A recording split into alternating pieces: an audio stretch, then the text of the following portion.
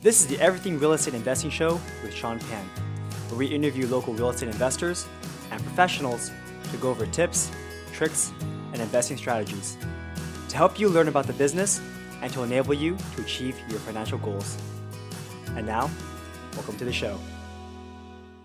What's going on, guys? Sean back here with Everything REI, and today I have my good friend John Kim here with me with Moto EXP to tell us how to get a loan to purchase your home. We're going to go over all the different requirements for getting a loan, all the different loan programs out there, and what you need to know to get a home loan for your very first home purchase. If you're new to this podcast, subscribe to the show and leave a review. We release episodes every Wednesday and Sunday and release the show notes on our site, everythingrei.com/podcast. By the way, if you need help financing your next real estate project, check out Conventus Lending. Conventus is the best hard money lender with amazing rates and incredible service. I've used them for years, and they've always been incredibly easy to work with. If you need a hard money loan, contact me at sean@everythingrei.com to get $1,000 off of your processing fee. And if you want to know the secrets of how investors in the Bay Area are making huge profits in one of the most expensive markets in the world, download the free Ultimate Bay Area Investing Handbook on our website, everythingrei.com. Enjoy. All right, John. So thank you so much for coming on our show today. For those of us who don't know who you are, you want to introduce yourself and tell us what you do? My name is John. I am a mortgage broker. My company name is Moto Mortgage. Exciting. So today I want to have you on the show to give us a complete walkthrough of loans and how to get a loan to buy a property. A lot of places where we can start, but I guess we can start with down payment, credit score. Ideally, you want to do 20% down if you can, just to avoid PMI, which is private mortgage insurance. To go over what PMI is, it's basically insurance for the lender in case you ever defaulted on your loan, that they'll be insured some amount of money back if you do ever declare you can't pay the loan back. PMI is very dependent on how much down payment you have and the credit score as well. Credit score is probably the biggest factor when it comes to PMI, but also down payment and the equity you have in your property. Minimum down payment, if you want to look for a conventional loan, is 3% for a conforming loan amount, which is right around 510 today. If it's non-conforming and it's high balance, then minimum would be 5%. And then for FHA, which is a different kind of loan, minimum down is 3.5%, and you can put higher than 3.5% if you want. Only bad thing about FHA is that PMI is for the life of the loan. It doesn't drop automatically once you hit the 20% equity mark, like a conventional loan. Yeah, so basically you have to refinance or sell the house to get rid of it. Correct. What most people do, I always tell them, if you get an FHA loan now, which some people can only qualify for an FHA loan sometimes, just because their credit score is lower or they have some derogatory credit that FHA would look over, but conventional wouldn't. So that's why if you ever get an FHA loan, you want to eventually refinance into a conventional down the road. And when you get enough equity, you get rid of the PMI and get a good interest rate for conventional as well. But in most cases, FHA is a lower interest rate than conventional, but the PMI is higher on FHA. That's why you want to eventually refinance to a conventional down the road. And how much is PMI, if you would ballpark some numbers?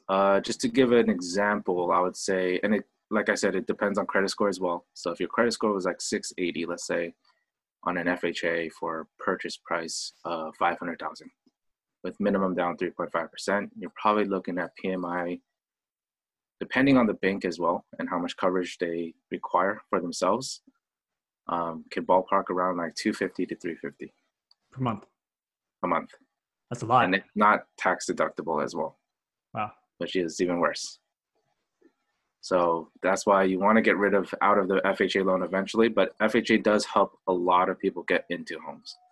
And it is valuable because the money that your house will grow over time kind of makes it way worth it than to not buy at all and wait until later to save up the down payment, if you see what I'm saying. Yeah, so instead of waiting 10 years to save up that 20% to buy a house, correct, just buy a house with 3.5% down and then pay the PMI because your appreciation should be more than your payments. Correct. And within 10 years you'll gain 20% equity for sure. Okay. If you start at that low minimum down. I've never heard of a conventional loan being at 3%. I thought those were only at like 10 it depends by the bank sometimes too, but you can do 3% on on like, and they sometimes make it a first-time homebuyer program as well. But there are programs where you don't have to be a first-time homebuyer and still get the 3% down payment. The PMI on a 3% is significantly higher than PMI on a 5%. So I always recommend 5%, even though it's a conforming loan amount. Yeah, what are like the thresholds that people should be wary of? The threshold is 510 right now, 510,000. So if you're under 510, then it's 510, 400, or 600. I don't know, but I just usually just go by 510. If you're under 510, it's considered conforming. It's a better interest rate. And if you go above that, it's considered high balance. But if you go up to 765 right now, it would be considered a jumbo loan. Yeah. So in like the higher price areas, like here in the Bay Area, pretty much no house all jumbo is. in NorCal probably. Yeah, they're all jumbo loans. There's no like conforming loans. Correct. Unless you're buying a manufactured home or a mobile home or something like that. Yeah. And as far as your breakdown, what are you seeing in terms of like conforming loans versus high balance or jumbo loans? Over time, it's been going up. So I remember when the year before it was 484 for conforming limit. And then before that was like even lower, like 460, 470, right around there. So every year it's been going up, which kind of shows that the prices are going up as well. And it kind of lets the affordability for homes right around those lines more affordable for buyers. And what about your client base? Oh, my client base. I'm usually right around the conforming and high balance. I don't do too many jumbos. As a mortgage broker, there aren't any. We can do jumbo, but right now during this market, the big banks are way more competitive than a mortgage broker. So that's why a lot of my focus is on conforming and high balance. So any loans under 765. And if they are above that, then you would broker it out to someone else? Usually I kind of refer it out to a person I know at B of A, Wells Fargo, Citi, like, because they have it's almost, you can't even compare the difference in the interest rate right now with the jumbo loan. So I feel like, I guess that's where a mortgage broker would be much more stronger if not a jumbo. Got it. Makes sense. Yeah. Now, what about some of the thresholds in terms of your down payment so that you get hit less hard for PMI? So it all kind of goes by fives, I guess. So, or for PMI, it's different. It actually goes by not even just by fives, even by percent. If you have 1% more, then the PMI drops maybe like a couple dollars. So it's really, they have a tier for all of that. But when it comes to interest rate, it goes by every 5% to 10% to 15% to 20%, 25 to 30, so on and so forth. It kind of stops when you hit like 50% or 40% down. And that's when you kind of just get the best pricing ever. Right. But in most cases, it goes by fives on how much down payment you do, better interest rate. For PMI, it goes by every percent you put down. Yeah. So it's kind of relatable on credit score. Even like for credit score, it's different. For credit score, they have a range by every 10 points. So if the score was 720 to 729, your PMI would be higher compared to a 730 to 739. Mm-hmm. And then so on and so forth. Yeah. So what about like interest rate? What's kind of like the minimum that you've seen go through, and what's like the maximum where above this credit score, there's really no point because you get this best pricing? What do you mean the minimum? Like if you had a 400 credit score, you probably wouldn't be able to get a loan. Credit score requirements then for the loan. So credit score requirements are for FHA is 580, but then right now because of COVID-19, and when I say that every bank is different, is because the economy reached a point where the banks are making their own rules as individual banks. They're not following a conforming set of rules. They're actually adding additional rules because it's mostly for their investors who buy the loans from them. And to make it safe for the investor, they been changing a lot of guidelines and making the FHA credit score requirement, for example, 620 instead of the normal 580. But there are banks that do 580, but there are banks that don't do it. So it's all kind of so different right now, and they're not conforming to the same anymore. And they're kind of building new rules off of the already existing rules to kind of to save their investors in the end. Yeah. So in the past, during normal times, 580 and above is something where you can qualify. And now it's 620 because they're more conservative. For FHA. And actually like Chase is 700, so. Oh yeah. Yeah. Exactly. So, and Jumbo is higher. Jumbo, they probably require like a 720 minimum at least these days. Maybe you can find a bank that does 700 FICO for a Jumbo loan. But for a conventional loan, you're probably looking at 640 right now, when it used to be 620 for a minimum for a conventional loan. Mm-hmm. But I'm sure there are banks that still do 620 as well. So, and what's kind of like the best credit score you can have before it doesn't matter anymore? 740 in all scenarios, but besides from PMI. So if you had a 740 for the interest rate, it's the best. No matter what, if you're a 750, it's the same pricing as a 740, or 770, same pricing as a 740. But for PMI, a 760 is better than a 740 for just the PMI. But the interest rate's the same, but the PMI would be different if you do less than 20% down. Yeah, makes sense. Mm-hmm. Now, let's talk a little bit about DTI ratios. Again, most people who are listening to this particular episode probably don't know anything about getting a loan. And some people think that, hey, just because I saved up my 5% for down payment, I can get a loan even though I have a very low paying job. Why does that not work? So that's the most important thing actually for any kind of loan, is the income that you can show to qualify for the loan and how much you can qualify for. Yeah, you can save up the money, but if you don't have the income, then you can only qualify for so much your income qualifies for. So for example, let me explain what debt to income ratio is. It's also DTI. It's just a mathematical formula. They take the future mortgage payment, including property tax, insurance, PMI. They add all your monthly liabilities, your minimum credit card payments, your car payment, your student loan payments, anything else you finance that showed up on the credit report. They're going to add that to that monthly number. And they take that monthly number and divide that by the total gross income that you make annually, or monthly, I mean. And then that number has to equal 50% or lower for conventional.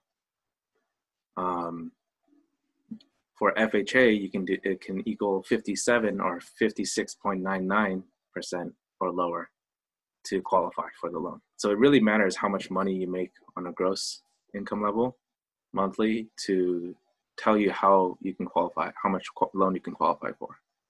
So if you have no liabilities, no car payments, no credit card payments, it's very easy for you to calculate what you qualify for on a monthly payment. Say that you make $5,000 a month and you have no liabilities, you can easily qualify for a $2,500 payment on your mortgage, and whatever that number gets you a loan amount for, which would probably be right around like $350, right around between $350 to $400. Mm-hmm. And that income number that you're using is, you can say, gross income. So let's say you're making $120,000 a year, mm-hmm. and that monthly gross is $10,000 a month. Correct. Okay. But if you're self-employed, you always use the net income that you report on your tax return. So there's a difference there, because when you're self-employed, people write off all their business expenses and everything, and we cannot use that as part of your gross income because you're writing it off directly, and whatever that bottom number is, maybe you can give a little bit of income back on depreciation or meals or whatever it is, but it's not that much usually in most cases. And we always use the net income for the loan, not the gross income for self-employed. Yeah, and that's crazy because one of the key features of being a real estate investor is that you can depreciate and take a lot of paper losses, but in reality, you're making profit because of your rent. But when you do that, it shows that you're not making money from your business. In fact, sometimes you might make losses, and now you can't qualify for more loans. Correct.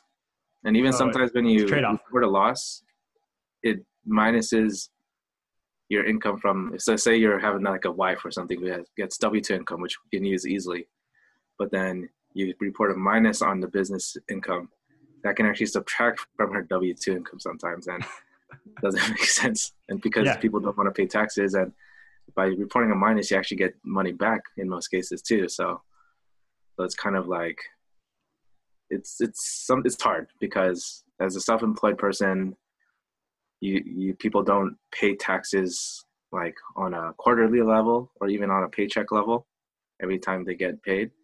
So that's why they have to pay it all at once in most cases. And some people put that money aside, some people don't. So it really kind of depends on how good you're with your money as a self-employed person.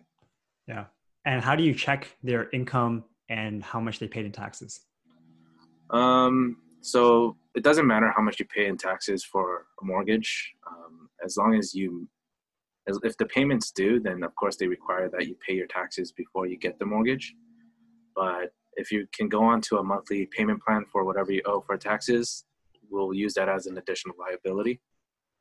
But if they owe or don't owe anything and the due date's later, so right now due dates are all later, it's not delinquent. So they're not going to require you to pay your property, your income taxes right off the bat right now. But later, if it got closer to the due date, then they would make you pay for those, or set a monthly payment plan before you can buy the house, because it would be delinquent. So I'm asking more in terms of how do you show like proof of your income? proof of income, mostly through W-2s and tax returns. And to get an most recent would be pay stubs as well. So we would need all of those in the end. Pay stubs just mostly show that you're currently working, and we can use that additional year-to-date income to calculate your monthly income. And then W-2s are to show that you're getting paid W-2 first of all, and tax returns to show that you reported your taxes and you're paying taxes. Those are all requirements to getting a loan to begin with. And if there's a year you didn't pay taxes, then you would have to kind of file your taxes for that year and go back and then get the loan. Yeah. Or make sure you owe whatever you owe on that taxes or whatever it is. So for self-employed, there's kind of multiple ways we see income there. We see income through mostly the Schedule C if they're self-employed and they don't have a separate business name, or S Corp, LLC, C Corp, whatever it may be. But if they do have a corp set up of some type with their CPA, then we would ask for business tax returns. And we always look at all kind of income stuff for at least the past 2 years history, and to make sure that you've been employed for 2 years. For self-employed especially, you need to have that business or be self-employed for at least 2 years to show that we can use the income at all. So if they've been only self-employed for 1 year, they went from W-2 to self-employed, and it's only been 1 year, most likely they can't get a loan just yet, or use that income at least. Yeah. So to summarize, when they're getting a loan, they have to send you a whole bunch of information, mm-hmm. and some of that are your income taxes for the past 2 years. They also want to see mm-hmm. your W-2. Mm-hmm. That's part of your tax returns, right? You have your W-2s. Correct. And then you also have to show your pay stubs. How far back do you have to show your pay stubs? For pay stubs, most recent 30 days. Okay. Mm-hmm. Do you have any liquidity requirements? So I have to show you my bank account? So right now there it kind of is, just because of COVID-19. Right now they're asking for 6 to 9 months PITI, which means principal, interest, taxes, insurance, an association if it's a condo, just to show in reserves. But those reserves can be shown through retirement accounts, 401k. So usually people have a lot of money stacked up in there, and they're able to kind of get rid of that requirement by showing that reserves. But before, not as much. They don't really ask for reserves. Jumbo loans, they do ask for reserves 100%. Investment properties, they ask for reserves as well. But in the end, people have those reserves in most cases through their 401k, retirement accounts, anything they put money aside from stocks, whatever it may be, whatever that can be liquid. Those can be seen as reserves. So you usually don't run into that problem not having enough reserves. Yeah, because they don't want someone to get a loan and then immediately go for forbearance. Correct. Correct. And right now you can't even get a loan if you're in forbearance. So you have to get rid of all your forbearance statuses on all your properties to get a loan. Yeah. If you've had forbearance, like if you've, how do you say it, claimed forbearance, whatever, if you decide to take that, does that impact you negatively in any way? It does if you're currently on it, but if you are out of forbearance and you caught up on all the money that you owe, then it would be fine. Okay, so it's not like bankruptcy or short sale where it stays in your record for a long time. No. Okay. As long as you're caught up, because the bank is the one that's allowing the forbearance to begin with. So it's to help you as the owner in the end, but it kind of doesn't make sense to me sometimes because you're going to owe what you didn't pay anyways, and you're going to have a lump sum payment eventually or higher mortgage payment over a long period of time to pay it back. So you're not really saving money. It's just you're kind of like just pushing off what you owe, but you're going to pay it eventually. So yeah, kind of doesn't really make sense to me in the end. But right now I've been hearing recently about deferments, and deferments kind of make a little bit more sense where they add on time to the length of the loan, and you're really pushing your payment back.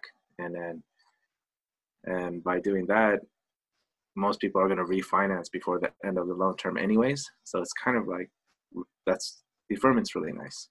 I would say that would be I think kind so of helpful. too. In fact, I was thinking about doing that. Like I actually called my mortgage company, my mortgage servicer, like a month ago, and then they were telling me the options. It didn't seem that great because I have to make that giant lump sum payment anyway in like 3 or 4 months. And I asked about deferment, and at the For time they didn't have deferment that. or forbearance? Well, I was asking for forbearance. They didn't have the option to just defer it. So Yeah. they're saying the Okay. option is to do a loan mod or a payment plan, and none of those seem very good. No, definitely don't want to do that.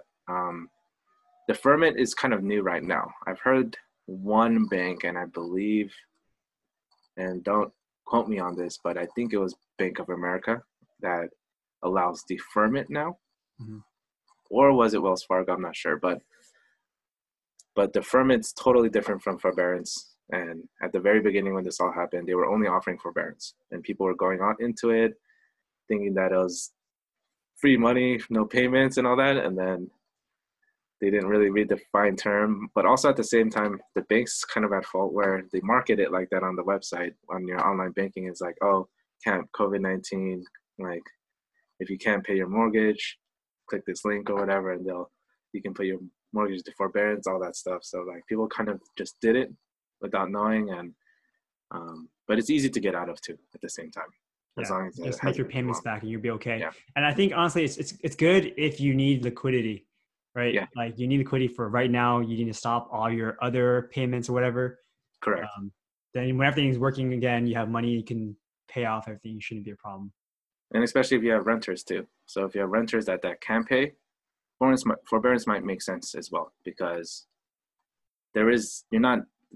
whatever the renters right now don't pay you, they're going to have to pay you what they haven't paid you before anyways. Right. So, and some income properties are based off of the rental income they get. And if they can't really make the rental payment, then forbearance might make sense until those renters give you the money that they owe you eventually. Mm-hmm. So it works sometimes. Mm-hmm. Now, when you are applying for a loan, and let's say you have a W-2 job, I've heard some complications if you switch jobs, in the past year or so. Have you seen any issues with that? It depends. So what the bank really looks for is the same industry that you've been working in. If you switch jobs and you were a nurse before and now you're a salesman, you need 2 years work experience as a salesman, because they're always going to want 2 years in the same industry, because they want to see that you're able to stick to the same job or same type of industry, same type of work, and then they'll allow you to work there. unless you can somehow connect it where if it was, say, you're a nurse and then now you've turned into a salesman for a medical supply company, then you can kind of connect the dots and make it work with and use the work history as a nurse. But also with changing jobs, if it was, like I said before, if you went from W-2 to 1099 income, then you'd have a little problem there too, where that would be considered self-employed in the end, and you need 2-year experience for self-employed for sure. What happens if you take like a sabbatical, you're basically fun employed for 6 months or so, and then you go back to work? You can, it's very possible you can still get a loan, even with say that you took a year off work and you went back to the same kind of job after your 1 year off sabbatical. As long as you have a good explanation and that it makes sense. If you went to travel somewhere and you kind of give the bank like good enough details on why you did it and all that stuff, then it might work. But sometimes it might not. It all comes down to how the underwriter sees you coming back to work, because for sure, if it was 1 year and then you were 3 months on the job and you give them an explanation, oh, I wanted to travel the world, then they'll be like, I don't think we can give you this loan because it's only been 3 months. But if you were to work there for a year and you still had that 1 year, they might be a little bit more like, okay, that's fine. I understand, because you can show them the year before that you've been working and really show them that I really took a year off work because I wanted to travel, whatever it was you wanted to do. For extreme cases that would work for sure is if a relative was ill or sick and you're able to show that they have been sick and you've been taking care of them, that's the reason why you have to leave work, then of course but you need to show documentation, you need to show proof that this is real and that you're not lying. Because a letter of explanation, they'll take it. You need one of those for sure, but they won't just take your word for it if it's been that long, without work. Yeah. But usually something good to know is also if you have 3 months or more of unemployment, then you need to explain why it's 3 months or more. But if it's 3 months or less, they usually don't ask you why, and they just assume that you were looking for a job during those 3 months if you have gaps in employment. Mm-hmm. Okay, makes sense. And now when getting a loan, does the source of your down payment matter, or can you just get it from anywhere? Definitely matters, because and they usually check with bank statements, 2 months worth of bank statements. So if you have cash deposits, like cash, and it was deposited into your account within the past 2 months and they see it, you'll not be able to use that as a down payment unless you're able to source it. And it's hard to source cash because say someone took out $1,200 and gave it to you, and then you took the cash from them and deposited $1,100. You wouldn't be able to really source that well, because you would first need to show the bank statement that the guy took out, or the person took out $1,200 from their bank account, and then you got the cash and you put it in, and the dates have to kind of relate too, where it has to be very close enough where it was the next day or the same day that you deposited the cash when you got it. So cash is very, very unrecommended when it comes to using as a down payment, and usually can't. But keep in mind, they only look at 2 months history on bank statement history. So if you deposited cash before that and it doesn't show in their record during the 2 months, you pretty much kind of clean the money a little bit for the bank to look at, and you might be able to use that money. Mm-hmm. When it comes to down payment, what else do you mean by, what would be another source? Well, like let's say someone, like your parent, gives you $100K to use. That's fine. That's totally fine. That's considered a gift. Gifts between family members are perfectly fine. And the way you source it is different for each loan too. So FHA, they would always require a bank statement on their end showing the money left their account, and a bank statement on your end showing that it went into your account. They'll always check that for FHA. For conventional, all you need is the copy of the canceled check or the voided check, and to show that it went into your account. That's it. And a gift letter signed by both parties. Do you need? Friends cannot really give gifts unless you document the friendship. I've had to do this one time, and someone's friend gave my client some money, and they were like childhood friends, but they weren't like blood related. But luckily, my client was the godfather for their children, their friends' children, and we were able to document that with the paperwork, the Catholic paperwork, I guess, Nice. or the baptism paperwork, and we got it through. So things like that. So yeah, friends and family, different kind of story, but if it's a friend, you have to document it in the end. Okay. Do they need to go like and notarize any paperwork, or just like document that they have some kind of relationship? Or the gift letter, or just well, for example, like I know for hard money loans, if someone else is bringing the money for down payment, they have to kind of have to be on the loan, or they have to sign some kind of paperwork to signify that they're part of it. For regular residential loans, at least, they just need a gift letter, and that's pretty much it. And just sourcing the money in the end with the bank statements. You don't need nothing needs to be notarized or anything like that until the very last final loan docs you sign with the notary for the closing in the end. And can they send that gift to escrow directly, or does it have to go through your client first and then the client? So if it's a conventional loan, I recommend that whoever the gifter is, send it directly to escrow just to save paperwork. And if we do it that way, we just need a gift letter. But if you actually send it to the client directly into their account, sometimes they'll ask for you to source it like an FHA loan, and you're gonna have to provide all the bank statements. And once you provide it, keep in mind that underwriters have a processing time, turn time of 1 or 2 days to look at it and make sure it's all good. And they have to look at it, and it takes a little bit longer. So I always recommend they wire it directly to escrow. They'll save a lot of paperwork in the end, and time as well. Yeah.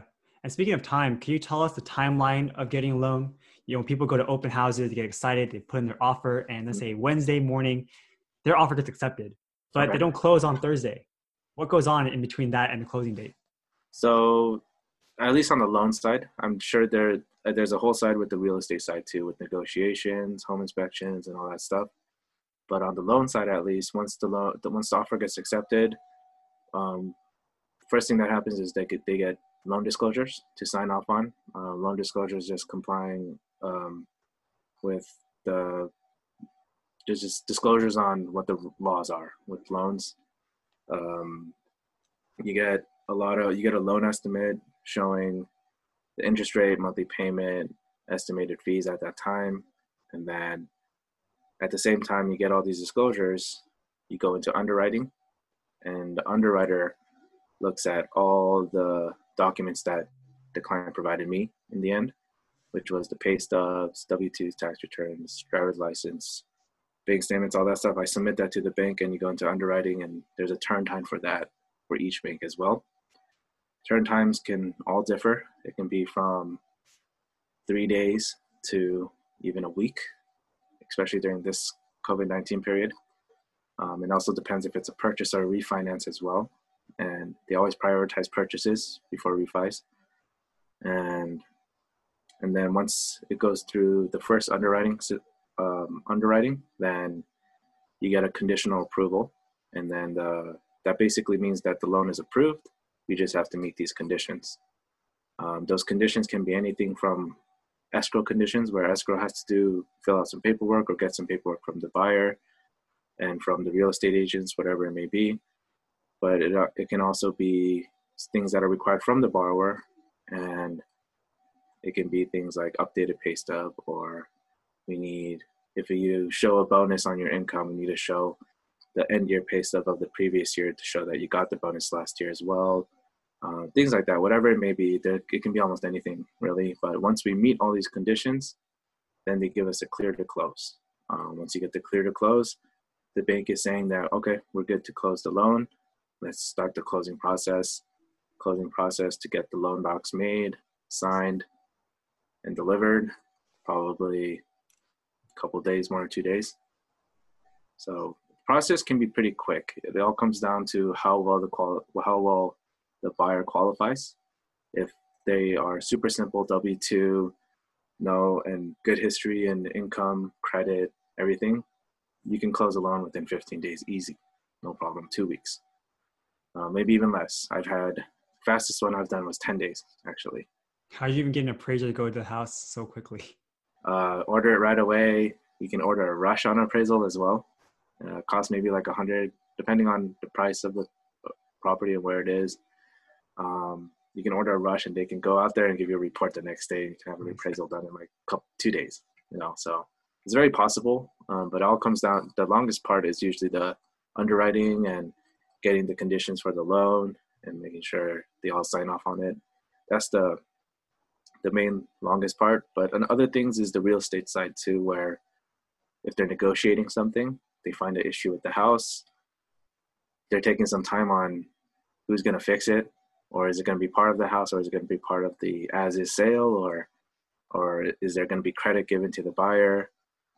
Things like that, where the real estate side has just as much stress as the loan side on getting things done to make the whole transaction close. And both sides have to be kind of similar to, they both have to reach a point where, okay, we're good to close, all agreements are made, let's finish the deal. Yeah, and I think that's something that people need to understand is that even though you got approved for a loan, you have like a pre-approval letter, at the end of the day, the underwriter is going to be the one who has final say. So Correct. I've had a situation where I was buying a property and pretty much a week before we were supposed to close, the underwriter said they didn't like the deal and we lost it. So we had to actually go to another bank to get this loan done. Yeah. So it kind of comes down to the loan officer, I guess, in the end, and the experience that they had and how well they're able to pre-approve the buyer to make sure that the loan goes through from 0 to 100%. So, but sometimes things happen where there are some very special cases where the buyers are very special type of income or what type of loan it is. If it's like a non-QM loan, meaning bank statement loan or stated income loan, asset depletion, things like that. Those are very complicated because for non-QM, there's a private investor and that buys those kinds of loans from the banks who do them. And the guidelines are different based off of what the private investor wants. And so those can get a little complicated and hard to pre-approve. Therefore, you have to know a loan officer who's done enough loans on that side, if it was that kind of loan, so that you can kind of not worry about going into escrow and switching banks and going through the whole headache, in the end. Right. Yeah. And going back into appraisals, what happens if a property doesn't appraise for your purchase price? So if the property doesn't appraise, so I'm already kind of thinking about all these scenarios, but for jumbo loans, I know they sometimes require 2 appraisals. And because say it's like a mansion, 1 appraisal is not enough. They need 2 appraisals and they need to make sure that, and I believe they'll use the lower of the 2 appraisals as the value. And let's just say you're buying a regular house and the house was listed for $550. Appraisal came in at $500.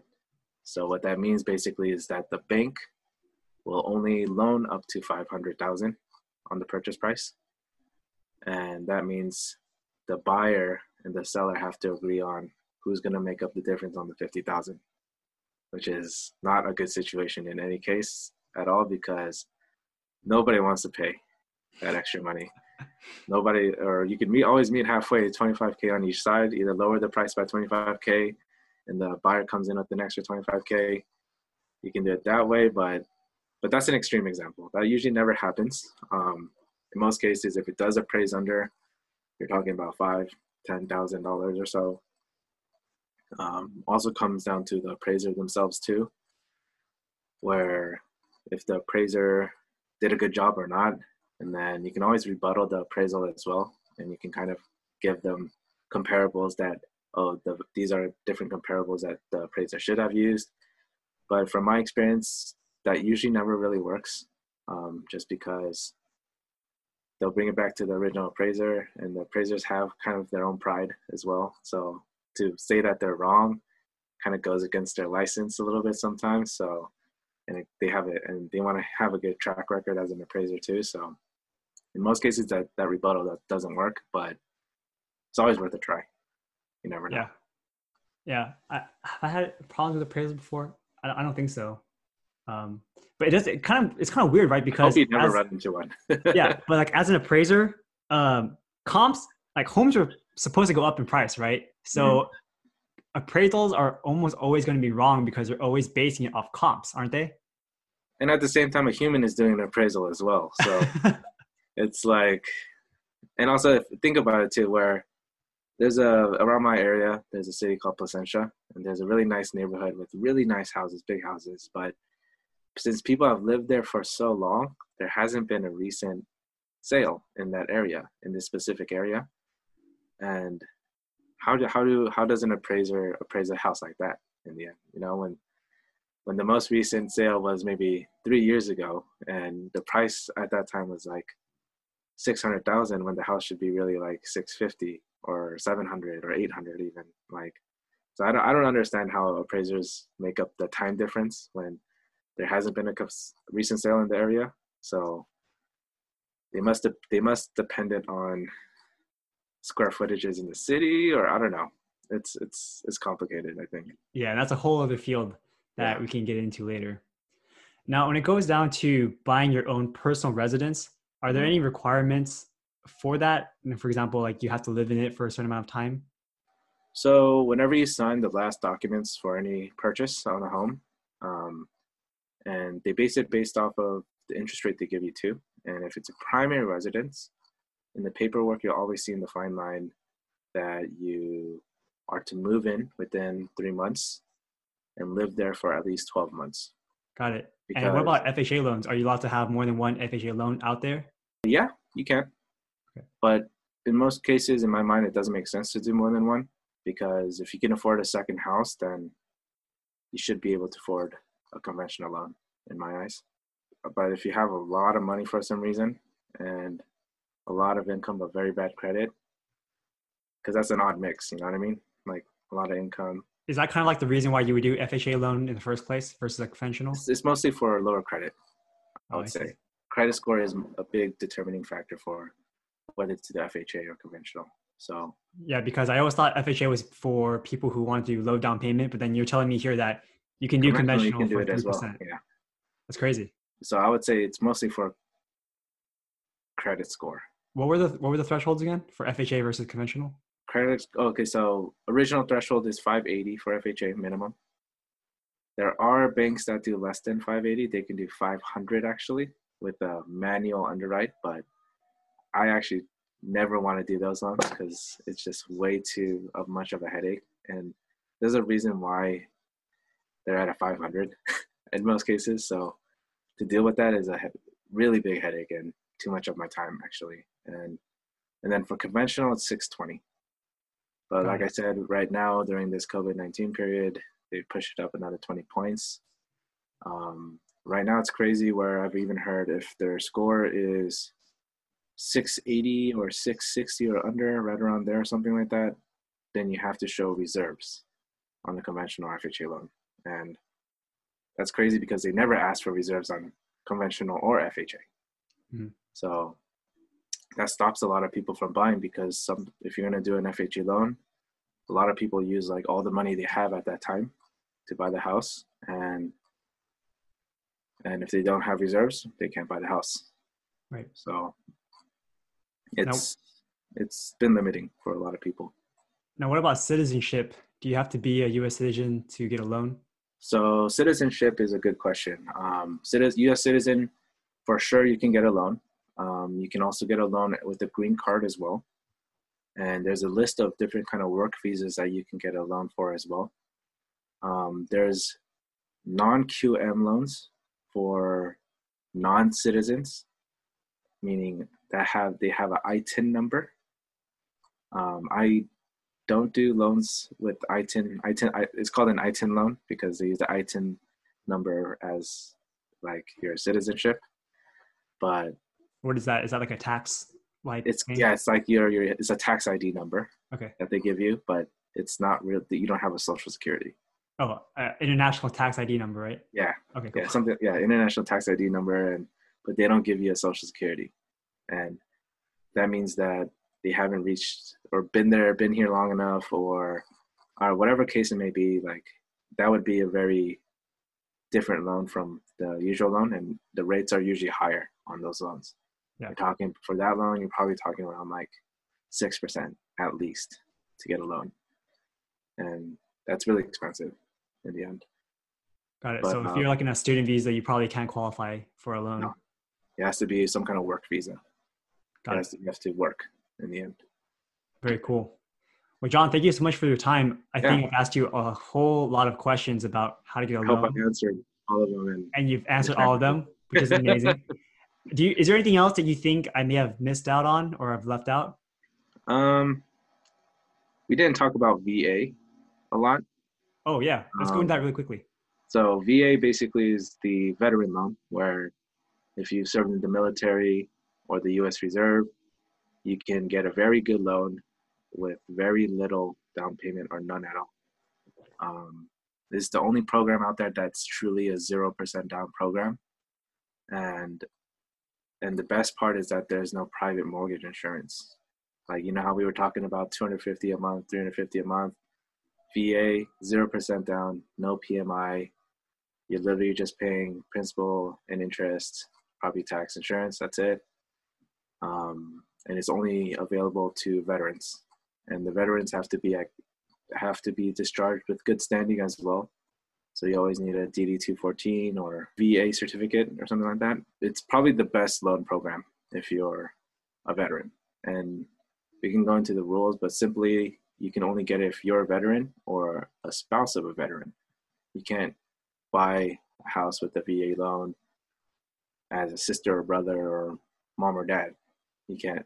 If the mom or dad are on the loan, you can't get a VA loan. It's only for the veteran and the spouse. And the spouse can even get a loan as well, even if the veteran died and served. So she can get a VA loan, even though she's not a VA, but she's the spouse to a VA. And even if the VA passed away. Yeah, I know the interest rates are lower. Obviously, no Lower as PMI, well. zero down It's payment. considered a government loan just like FHA. Yeah. But it's probably the best loan you can ever get if you're a veteran. So that's a good thing to know. Now, unfortunately, they can only go up to the conventional loan amounts, right? You can't do like a jumbo loan with a VA loan. Not a jumbo loan, but you can possibly do a high balance loan over 510. But if you reach that point, you probably have to come in with a little bit of down payment, like 5% or so. But you can make it work. But in the end, like think about the payment though. 0% down, you're taking a full. Like if you do $600,000 house, you're paying a $600,000 loan, and the payment just on that, even without PMI, is pretty big. Right. So usually most people fit the conforming box and buy a house under 510 and with 0% down. So it's very rare cases that they use a VA loan like that. But I've seen some smart, you can call it smart or abusive, where they use that VA product and really save a lot of money by using it. Some people save it for a future investment they're going to make, because you can only use the VA loan a certain amount of times, because they have, like, you know how I talked about upfront mortgage insurance premium for FHA? Or did I talk about that? No, I don't think so. So FHA has something where it's called the upfront mortgage insurance premium. It's only for FHA. They take the base loan amount. They tack on 1.75% of the base loan amount to the base loan amount. So say it's a $400,000 loan amount, 1.75%, let's just say it's $8,000. They'll tack on $8,000 to so total loan amount would be $408. So VA has something like that too, where it's called the VA funding fee. And the first time use for the VA loan, that funding fee is the lowest.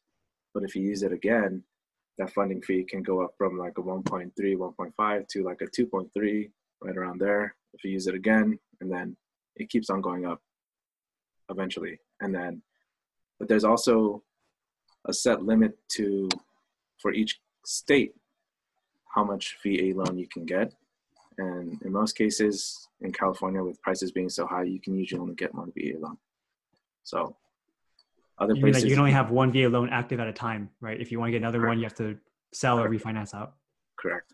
So it's a little bit complicated, but it is the best loan if you were to get any kind of house. And it's only available for veterans, which makes sense. How does that work? Can they just go through you directly, or do they have to go through some kind of They can go through veteran me. association? They can go through me. They do have banks out there that are specialized for VAs as well. So, but I offer VA products as well and have very good interest rates, and the guidelines are the same in the end too. So, they're all the same, and it's just who you go through, who you talk to, how you like the process with that person in the end. So, and what's like the limitation for their service? You know, like does it have to be a full 20 years, or how long does it have to be? as long as they were discharged in good standing and not dishonorably. Not dishonorably is the key word, right? Yeah, not dishonorably, they're good. I'm sure that there are rules that I don't even know of where they'll give you a DD. They'll give you that discharge, honorable discharge paperwork for serving this however long, you know. So usually the VAs I talk to they've already served, right? They're older, they've already, but I don't know how long they served. I don't know the exact details, or if they even was injured and went back or whatever it is. Like, I don't know those details. I usually don't ask too much into it, just because I don't want to hit a sensitive subject sometimes. So, but usually, as long as you're not dishonorably discharged. Good to know. So right. Yeah, I think that's like the only thing we didn't cover, but we can always cover more later, I guess. Yeah. Yeah. Well, thank you so much for this very thorough guide on how to get a loan. I think all of our listeners would appreciate just, how complex this whole industry is, and you've made it very simple. So if anyone is looking out there to get a loan, definitely feel free to call John. John, do you want to give out your contact information? Sure. It's my contact information is 650-200-9598. That's my cell phone number. And my email is johnkim@motto, MOTTOEXP as in Peter.com. Perfect. All right, John. Well, thank you so much for your time. Thank you too, Sean. Thank you. Take care. Well, I hope you guys all enjoyed this interview. John did a very great job of explaining everything that we need to know about getting our home loans. So if you guys have any more questions about getting a home loan to purchase your very first property, whether it be your own personal residence or an investment property, definitely go and give John a call. I hope you enjoyed this episode. You can find the show notes and other episodes on our site, everythingrei.com/podcast. If you live in the Bay Area, join our meetup group where we meet up twice a month in San Jose at meetup.com/everythingrei. And if you thought this was a great episode, let me know what your key takeaway was and share it with a friend who's interested in real estate investing. Thanks and have a great day. This was another episode of the Everything Real Estate Investing Show with Sean Pan. If you enjoyed the show, leave us a 5-star rating. It will only take a second and it'll help a lot. You can contact me at sean@everythingrei.com. That's SEAN@everythingrei.com. Thanks and have a great day.